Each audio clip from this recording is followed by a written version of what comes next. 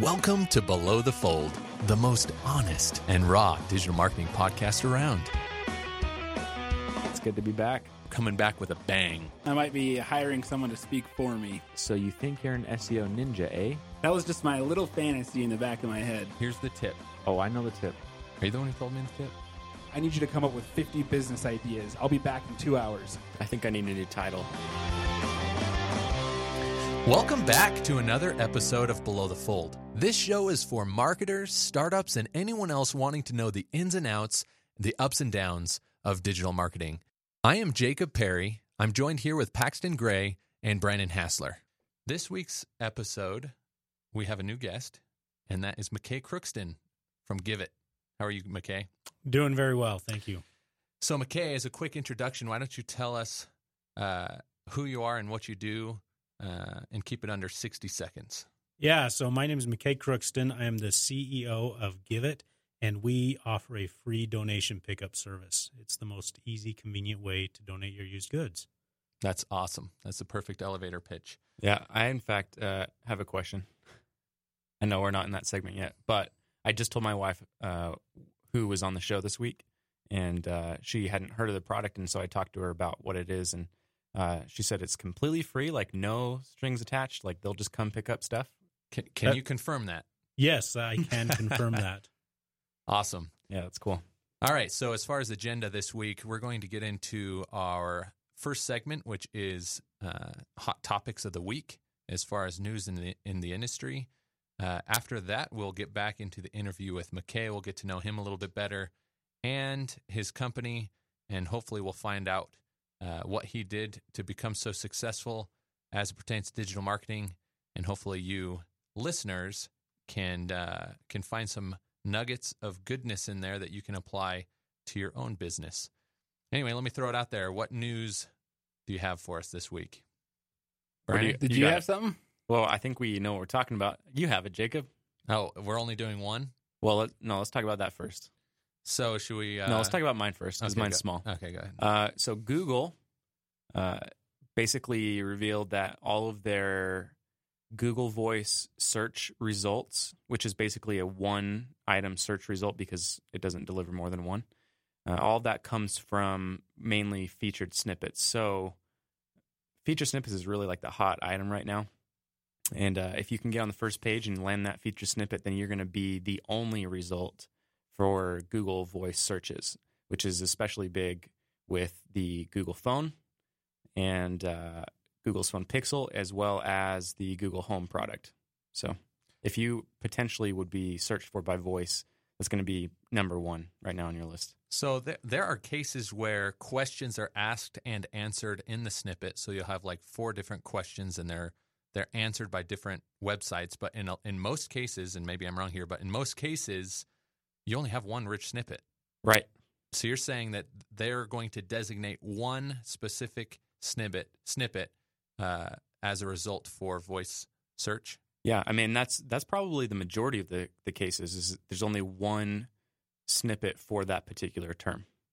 And so you got to be that snippet. It's a lot of competition, but the payoff is pretty big potentially if you're in the right market. Do we know the statistics behind how many searches are done via your voice versus your keyboard? We don't. We don't. Like, do they exist I don't out know. there? I'm sure they do. I don't know though. Should we voice command ask that question? Why don't you ask Siri? Yeah, we'll do it later. So anyway, that's new. That's what I got. How new is that? I don't know. A couple days, I believe. Is that how long you've known about it? No, I've known about it since today. Oh, okay. So in other news, and this news isn't super new, but there is an update. Slack purchased a full-page on the New York Times ad, yeah. Full-page ad. Full-page ad in the New York Times, and it was an open letter to Microsoft in response to them coming out with a competitor or a platform that competes with Slack. I don't want to spend a ton of time on this, but on inbound.org, there's a quick little snippet here that shows kind of both factions. There are a few people who think that the letter was smarmy, and that's a quote from Inbound. The tone is smarmy. Can we get a definition for that word? You don't know what smarmy means? It's like smug, Sounds like a word that like Donald Trump would use in a speech. condescending. Smarmy is a legit word. It's not like bigly. That's right. Big league. I know. Ingratiating and wheedling in a way that is perceived as insincere or excessive. Can you look up those words now? Ingratiating and wheedling. No, that's a rabbit hole I don't want to go down. Smarmy. Yeah. Seems to me like they basically took out a full-page ad for Microsoft, basically, drawing more attention to their product than Microsoft may have done themselves. Yeah, so this isn't actually the first time something like this has been done. Yeah, Apple did it. Apple did it in the 80s. But Apple was the incumbent. I'm sorry.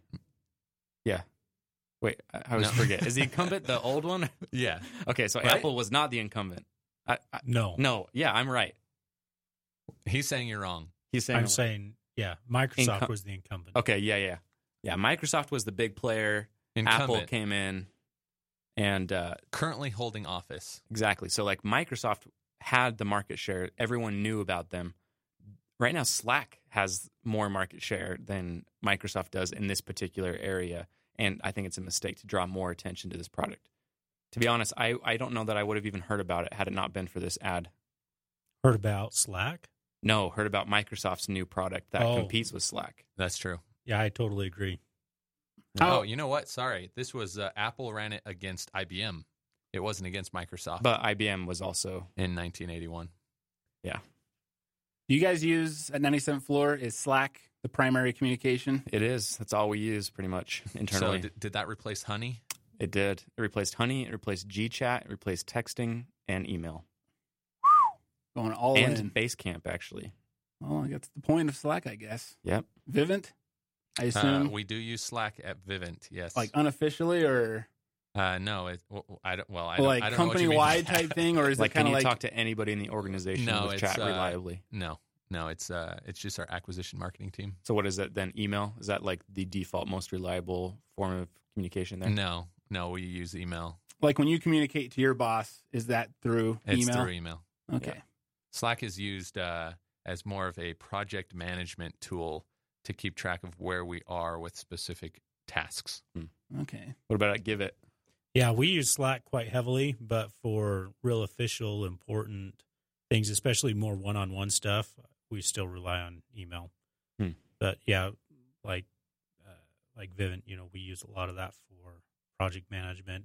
Just that casual conversation, sharing files is probably the biggest thing. Hey, I'll just Slack you that file. Oh, I love it. Yeah. Yeah, it's fun when you have a brand that turns into a verb, right? Yeah. It's true. So, And do any of you pay for it? Is We my know. follow-up question. We do. You guys do? Yeah. You're the first person I've met that actually pays for Slack. Actually, you met me first, and we pay for Slack. Oh. Well, he's the first person to say he pays. That's because right. he interrupted me. But I did meet you first. I interrupted you. Well, that's interesting. Why do you guys pay? What's the reasoning? I have no idea. Is it the unlimited archive of messages? I don't remember why, to be honest. I think it's the amount of communication you can have before it cuts you off. We got free socks. Sweet. Did you get free swag? We didn't get anything. Yeah, we got Dude, you swag. love swag, man. Yeah, I love swag. You get swag any way you can. Actually, let me tell you about this swag because I was not involved in the purchase of the Slack. And yet you still subscription. got socks. So I didn't get free socks. When I said we, I meant Vivint. We got free socks, but they are so nice that I actually went and purchased them from their store. Wow. $15, and you can get a pair I got of free Slack socks from MailChimp for Christmas. So that was nice. They're very thin, though. Okay. Anyway, that All right. killed the topic That's there. right. Let's Yeah. move on. So that that covers our current events segment of this week's episode. Okay, so McKay, we want to come back to Give It. You've often described it as magic in a lot of the interviews that you've done. The magic button that I don't know the exact quote. The magic button that takes your stuff away. Yeah, the magic disappear button. Yeah. We're playing with a new one called the Just Poof It. We don't know. We're doing a little bit of market research there to see if how well that plays out with people. But so far, it's got some good reception. But yeah, that's the concept. That's the idea. Is it's a click and it goes away. It doesn't work on kids or like spouses though, or dog poop. No. So how long have you guys been around? Just over a year. Okay. And go ahead. I was going to say, any funding, like financing, or are you guys completely ground up, self-funded? Yeah, I fund it and my partner funds it, but outside funding, no. We're totally bootstrapped right now, and I love it. I love it that way. It really breeds creativity, and it just forces you to figure out how to make things work. One of the worst things I think a startup can do is prematurely take money, because you'll lose that creativity and that driving factor that just makes you have to figure out how to get this to work. Mm-hmm. It seems like one of those products like Squatty Potty, these different companies, I mean, the Harmon Brothers, I guess, every commercial they make, I could see a commercial for how simple it is to donate and all the problems that you're getting rid of, but you had the cost of those ads, which are usually at least $50,000 to get it produced, and then the additional spend, which I don't know if that's crossed your mind of like, should we invest in a commercial? Have you guys thought about that? Yeah, we actually talk a lot about it. And that's interesting, because that kind of leads into, I think, what you guys really want to talk about is how have we been marketing and how do we market? And that's not the website, by the way. So I went to what are you looking at? givit.com, and it has this weird Hillary and Trump GiveItHub.com. I will say this though, I did stumble upon a news article. It might even be up here in my browser. No, I don't think I have it up anymore. Anyway, it was an article about your company, but the main featured image had a picture of this website, the GIV. Oh, really? Yeah. Well, that's not good. I'll look that up. I'll find it before we end the show. So why'd you guys decide on Givit Hub specifically? Because Givit wasn't available. Well, it is available. It's just our funding doesn't currently support the purchase price of it. Right. Do you know the purchase price? Yeah. What is it? It's about $30,000. Oh yeah. Wow. Yeah. All right. For that, it's a 5-6 letter domain name. I'm going to go purchase that right now. Yeah. So if you want to do it, we'll lease it from you for like $50 a month. Yeah. We'd be happy to do that. So McKay, is this your full-time job? It is. Yes. I've been on this full-time for just over a year now. Can you tell us what is what's the revenue stream? How do you make money off of this? Great question. So, and this is really interesting because a lot of people don't realize what's actually happening in the thrift industry. Yeah. And so when I tell people this, they're like, what? Like, it just kind of blows their mind. But when you donate stuff to any thrift store, statistically and nationwide, what you're looking at is 75% of that stuff is bundled up and sold to developing countries. And this goes for even the local thrift industries here in Utah that some people think, oh, they just give everything away. No one in the industry gives this stuff away. You as the consumer are the only person that's donating in that chain. Yes, there's the exception where they will send a crate to a disaster relief. But by and large, it all gets bundled up and sold to these developing countries. What was the percentage you gave? 75% gets exported and sold to these these developing countries. So 75%, I mean, obviously that's significant. When I donate, what organizations are you putting into that 75%? Like, who are we donating to that are selling the donations? Goodwill, Salvation Army, Deseret Industries, Savers, Tabitha's Way, Big Brothers Big Sisters, Friends of MS, all of them. That's perfect. That's exactly what I was looking for. 75% they sell to developing countries. You're saying that extra 25% is being resold in their stores here domestically? Yes. Wow, that blows my mind a little bit. Yeah, it really does. It's surprising. And here's an even bigger statistic, and this is what really got me thinking and going, this is a problem, and this is unacceptable, and this has to be addressed. But in the U.S., every year, 85% of all the clothing that we purchase ends up in the landfill, and that equates to 25 billion pounds that we are throwing away. That's interesting. It's huge. One last question. That 75%, are those items that no one would want to buy from the stores? So they're selling it to these developing countries who have kind of a lower threshold for what they're looking for when they're purchasing? I mean, I imagine question. there's just so much junk that Americans just don't want. Like, So- we're not going to buy that. Yeah, so there is a. Let me preface that by letting you know there is such a high demand for this stuff in these developing countries.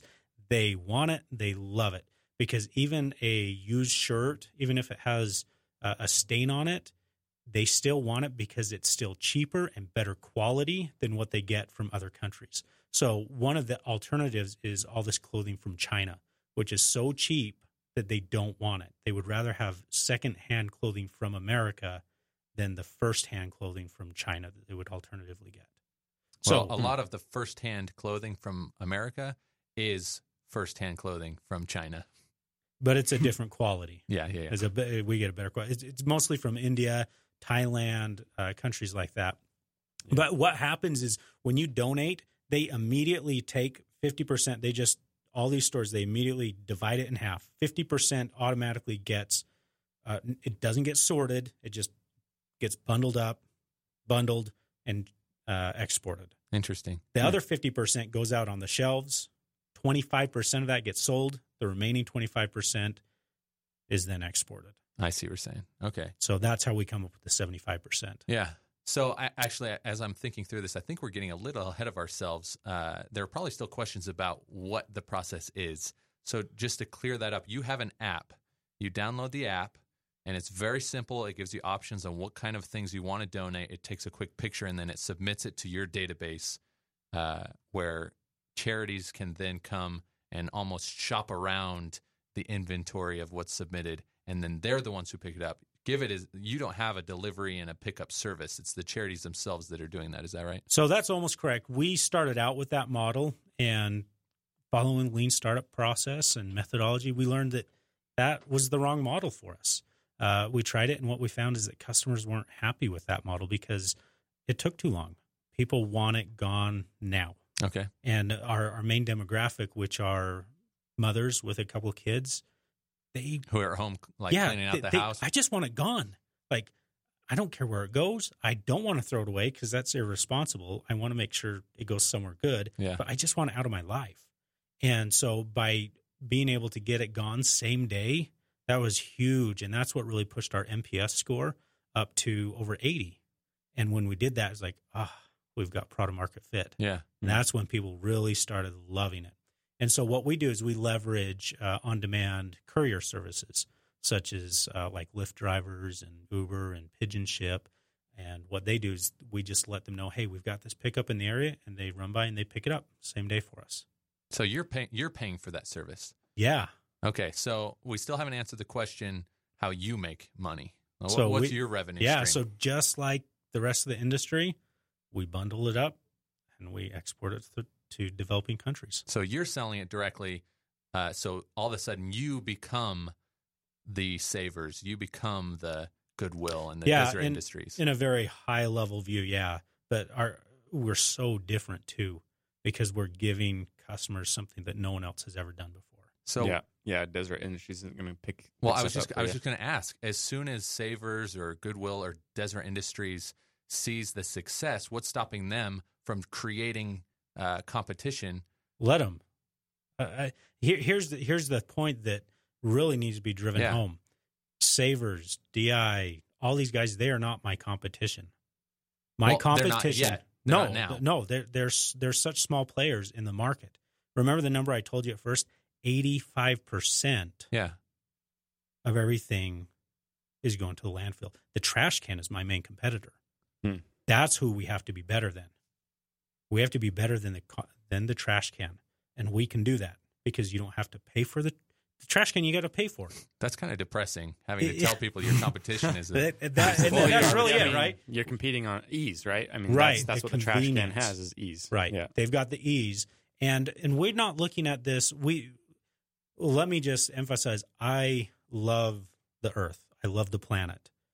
I believe that we are here to take care of it.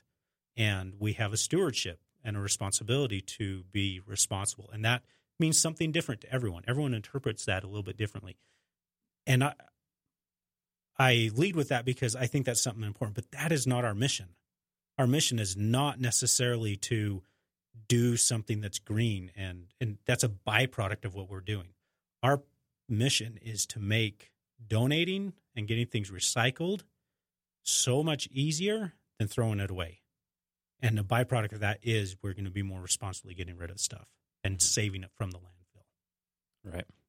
Right. So how many is that how you measure progress, is installs of the app? Like how many people have it downloaded? Yeah, users, and then the donation rate and the repeat. And how many users do you have right now? we have just over 1,500 users. Okay. And they're predominantly in Utah. Okay. And are you able to work outside of Utah? And that just happens to be where the market is starting to grow right now, or are you limited right now in services to Utah? Yeah, so currently we're servicing the Wasatch Front between Ogden and Santaquin. Okay. And when they're outside of Utah, we do have an option where they can do a mail-in. So it's not as convenient. We haven't got that yet, but we're right at that precipice where we've nailed product market fit. We've got our NPS scores to prove that, and we are now just going, okay, it's time to focus on marketing. Now it's time to really grow this area, refine the process, get the systems in place so that now we can roll it out to these other cities. So what have you seen up to this point in terms of marketing? Like what has gotten you to the point where you're at, where you have 1,500? Is it all just word of mouth, like you guys getting out in the community, or anything that you've done online to make that happen? Yeah, so we've done very little. It's as good as it sounds, it's been predominantly word of mouth, and that's awesome. Like, yes, but it's also so hard to track because like people are like, yeah, I tell my friends and I heard about it from a friend, and you're like, that's awesome, but I can't track that. It's really hard. And so we have found that we've had one news story run that was significant. KSL, they're the leader in media coverage here in Utah, and that really was a good test and showed us that, you know, getting a good news article can be a big bump. But other than that, it's all been word of mouth. Okay. Yeah, because I was doing some research. It looks like you guys don't have any like PPC up and running at this point. No, we don't. No SEO. Have you done any work on social media at all? We've done a little bit. We have a small presence on Facebook, and even smaller. It's almost embarrassing how small it is on Twitter. And you know, I was talking to Brandon a little bit earlier. I was saying that like one of the most important things, like in a startup, you've got to have like a really good, strong tech co-founder, and then second, you got to have a really strong marketing person. Yeah. And if you don't, then you get to try and figure it out as you go. And that's honestly, that's where we're kind of at, is trying to figure out this marketing thing and how does it work. And I think that's my biggest piece of advice for anyone else that's in this arena right now, that's like in a startup, they've got product market fit. And you even have to do it a little bit before you have product market fit, because that's how you get it, is you got to do a little bit of marketing. You got to get a few users. There's like an ocean of opportunities. There's an ocean of solutions. There's all these different channels, all these different things that you can go down and try and figure out how is this going to work and what do I need to do. And just following the regular lean startup process, you just got to pick one and start testing it, seeing what's going to work and what isn't. So currently, what's your plan of attack? Like, what are you going to tackle first and see and test? Probably Facebook. We've got a lot of validation that our target demographic, talking to our customers, and that's a part of it. We call up and we talk to our customers every day. We've got a minimum quota that we have to meet, that we've talked to so many customers and asked them, and again, they're like, Facebook. We want to hear about it. We want to learn about it on Facebook. So now we're playing with some ads. We're working on some storyboarding on short little videos, little 6-10 second videos. Start playing around with that, and just really we're trying to hone in the message right now. Yeah. What do women want to hear? Do they want to hear just poof it and it's gone? Do they want to hear, save more time, declutter? There's so many different avenues that we can go down. We're just right there at that beginning stages of figuring out what's going to work. Yeah. Seems like you guys are at a really great time. Right now, minimalism and decluttering is a huge part of pop culture. Marie Kondo's joy of magic, I can't remember, the magic joy of tidying up or something like that. Not to mention the demographic in Utah probably has a bigger, desire to donate and to, I don't know if that's accurate. It seems, I don't know. Yeah, it's interesting. What I don't want we to found exclude is, everybody. you know, like people love to have that, like, I'm socially good, I'm socially responsible, but what it really comes down to is that has like very little bearing. That's probably like 5% of it. What they really want is they just want it gone. Yeah, they want stuff out of their house. Just get it out of my life. I'm done with it. I don't care. I prefer not to go to the garbage, but the evidence shows that 85% of it ends up in the garbage because that's what's easy. So the website is thecrossroadsjournal.com. Did you have any part of that? Yeah, I remember that. So they've got their featured image has the other Give It app. Yeah. Is there a link? No, it's not linked up. But is there like a link to their a link website on the page anywhere? There's a URL. It's not a link. There's a URL to their Facebook page, and then it gives McKay's email address. Yeah. You guys were recently in the 1 Million Cups competition. Yes. Top 5. I mean, you had startups from all over the country entering, and you guys, the only one in Utah, representing. And is that over, or is the top 5 still going? So everything we have to do is over. We made it to the top 5, and then we had to submit a final presentation. It was a lot of fun. Just learned incredible amounts of stuff. The Kauffman Foundation, who puts on 1 Million Cups, was just extremely generous in resources and gave us coaches and training to really hone in our message. So big kudos to the Kauffman Foundation, 1 Million Cups. Check it out if you're not sure what it is. We're at the top 5, and they're going to announce on the 16th who the winner is. And I got an email last night from the lady running the program. We've become good friends. And she goes, I just want to let you know that we've decided on a winner, but we're still not going to let anyone know until the 16th.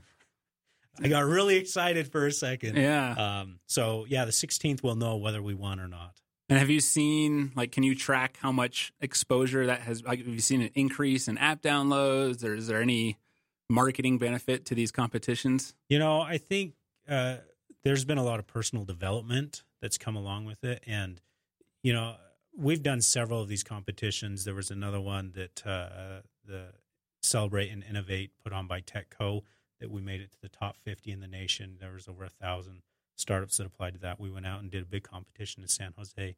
I would just encourage anyone, this is all media coverage, and you can take that banner, you can put it on your website, and it can show, you're getting some traction there as far as legitimacy.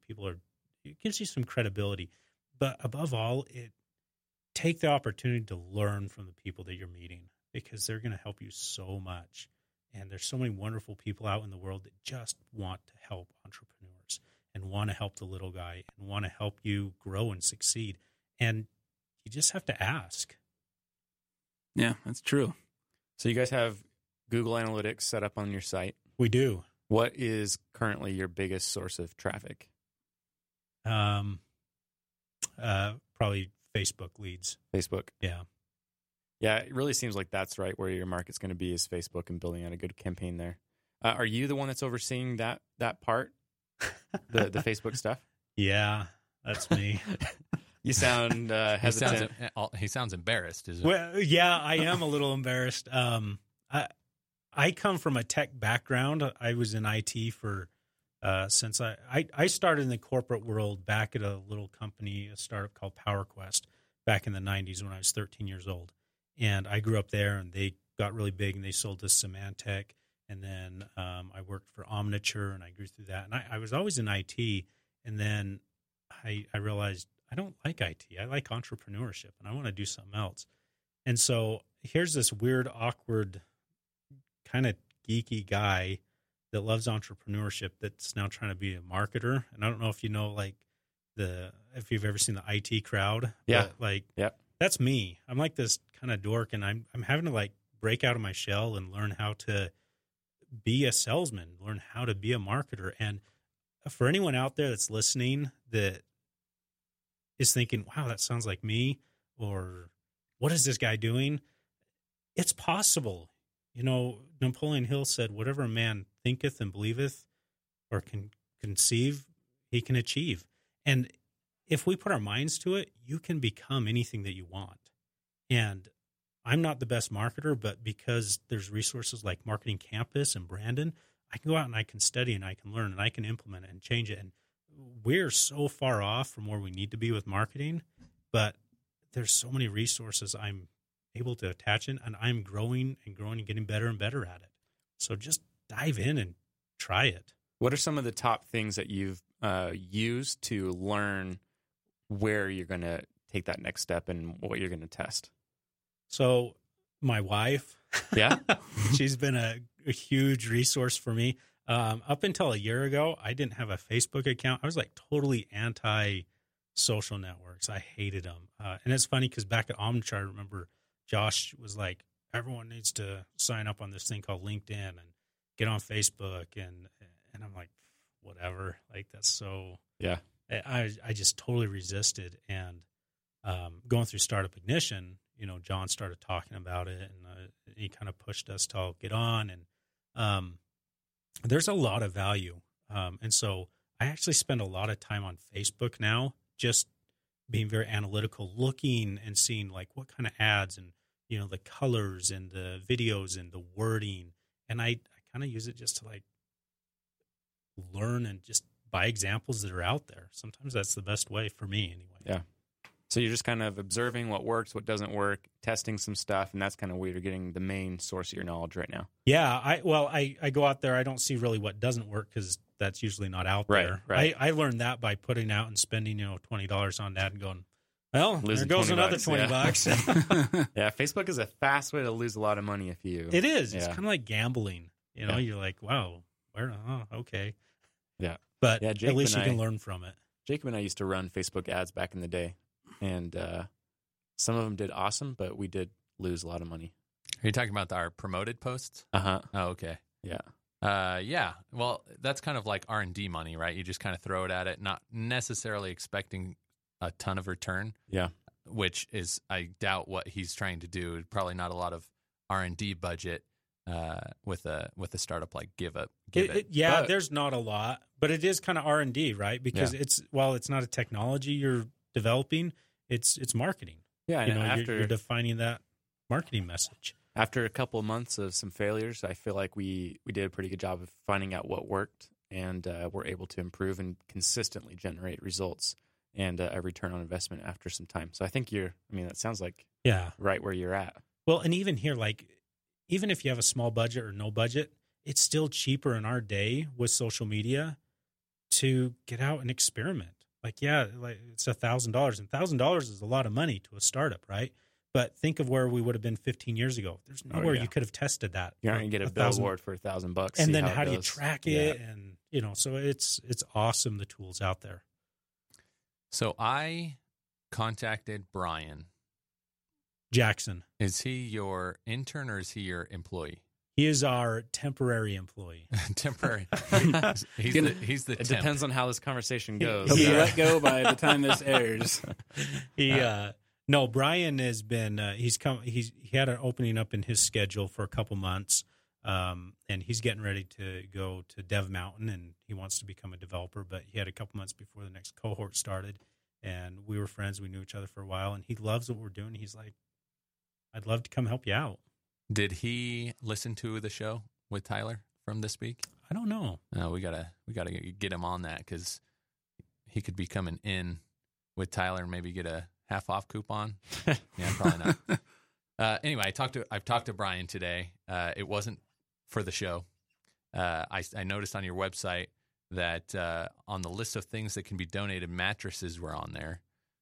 So I downloaded the app, and mattresses weren't on your app. So I emailed your support email, and he got back to me 23 minutes later, which I was pretty impressed with. And I was keeping track of that because I knew that I would bring this up on the show. 23 minutes to respond to my email, answering my question about a mattress. We just got a new mattress, and we want to get rid of our old one. And that's how I learned about the courier service, Pigeon Ship. Correct. So my question, first of all, let me commend you on hiring Brian, and he was doing a really great job. His email is great. He gave me his cell phone number. I don't know I imagine it's his cell phone number. I don't know if Yeah, it is. Yes. The 888 number. Yeah. Yep, that's his cell phone That's number. hilarious. Yep. Anyway, it was a great email. I'll forward this on to you, and you can give him a raise for how well he's done. But really, my question is this. You talked about the evolution of the very beginning where you had a specific model that wasn't really working, so you shifted, and you kind of, it sounds like originally you were relying on the charities to be the ones picking up the stuff, and your NPS scores weren't high enough, so you Correct. took it upon yourself to do that service. Do you see a next step? Because it sounds like you were lean, and then you kind of had a little bit more budget to take on more of the cost, and that's why the courier services came along. But I imagine if you get big enough, are you going to run your own trucks? Are you going what does the future look like beyond using courier services to gather and collect all the donations? Yeah. So just one caveat before I answer that. Being a startup is very different than being a corporation, and I'm sure you guys know that. But the purpose of a startup is not to be a mini corporation. It is to find a repeatable, scalable business model and to validate it. And so that's where we're at. So our roadmap right now today, we do not plan on ever having our own fleet of vehicles. So outside of Utah, that's how most of the thrift industry works. Utah is kind of unique in the thrift industry where everyone donates and drops it off right now. The rest of the nation is used to these pickups, but it's like a 2 to 3 week lead time. And one of their biggest costs is trucks and the infrastructure that is involved with that. And they're actually trying to shift away from that when our whole, the public, everyone wants more on-demand services. So they're kind of moving in opposite directions. And so we figure, let's just leverage the on-demand economy that exists right now with Uber and Lyft and all these on-demand delivery services. We can just tie into it and say, hey, whoever wants it, you're available to go pick it up. Pick it up. So when I come to you and I say, hey, what does the future look like? Are you going to run your own truck? So you're thinking, no, that is not the future. That is what's currently being done, and it's not working. It doesn't work. It's expensive. There's very little profit and meat on the bone at the end of the day. So I've never heard of using Uber or Lyft to deliver items for you. Is that pretty common? In different parts of the country, it is. Yeah, absolutely. Wow, that is interesting to me. Why don't you guys pick up mattresses? So there's a couple different problems with that. Yeah, so right now we are, again, going through a lean start process. We found that we were too broad in our categories and what we were. Originally, we did pick up mattresses. Originally, we picked up couches and furniture. And what we found is that there were too many challenges with it, and we needed to just laser focus in on like one or two things and do that really, really well, and then scale out. And so we had to scale back, focus in. And so right now what we do accept is small household goods and textiles. General rule of thumb, if it fits in a garbage bag, we'll take it. And especially when it comes to textiles, this is a huge misconception. It's a little off topic, but I want to bring this up. We will take any textiles, whether it's ripped, torn, stained, because there's still value in it. Because what happens is when it gets into this chain, it will go through and it will be recycled appropriately. And that's still better than being thrown away. Yeah. Mm-hmm. Well, I imagine if you're offering to pick up furniture, a lot of these guys, these courier services, they're one guy, right? There's exactly. an Uber That's driver, a big, there's they can't carry a sofa or a king size humongous, bed right. without your help. And typically it's during the day. Yes. When you have your pregnant wife at home or whatever, who isn't able to help lift that and help him carry it. Yeah. That's actually what I ran into is the guy who's coming to pick up the mattress from Pigeon Ship. He's like, hey, so are you going to be there? Because I'm going to need some help carrying this into my truck. Sure. Well, that's awesome. I've been kind of going through your Facebook posts, and it seems like you have really refined your strategy of what you post, and that's awesome. Do you guys still have a podcast? Yeah, it's on a bit of a hiatus right now. Okay. Hiatus after one episode? No, I think we've posted 2, and we've got a couple others that we need to edit. It was that was a channel that we started chasing down. We still love the idea, but where we kind of moved away from the charities, we just have kind of, it's still something we want to do. We even though we're not working with them directly, we still love the charities that we have worked with, and we love what they're doing. They're making a huge difference in the world, and we love being part of it. Where do you record? In their office. Did you switch to talking about wherever. refugees at some point? So we originally, Catholic Community and International Rescue Committee in Salt Lake, they were some really big partners because they want couches, they want beds, they want this furniture because they're having these refugees come in and literally have nothing. Mm-hmm. Like they have, at best, like a grocery bag with 2 or 3 items in it. And they go into these apartments and they're totally empty. And they really need it. But just if anyone out there like has a really good idea or solution on how to get couches from people's houses to these refugees, contact us. I'd love to talk because it's a big problem. How do you want people to contact you? You can email me at Mackay, that's MACKAYC @giveithub.com, or give me a call, 801-707-0863. Awesome. Cool. I mean, I think that podcast idea is awesome, especially with the fact that, refugees are, commonly, like it's a big thing right now. And people wanting to know more about that subject, I think, is a great opportunity for you guys to get in while educating people about the refugee experience. Right. Yeah. So cool. Awesome idea.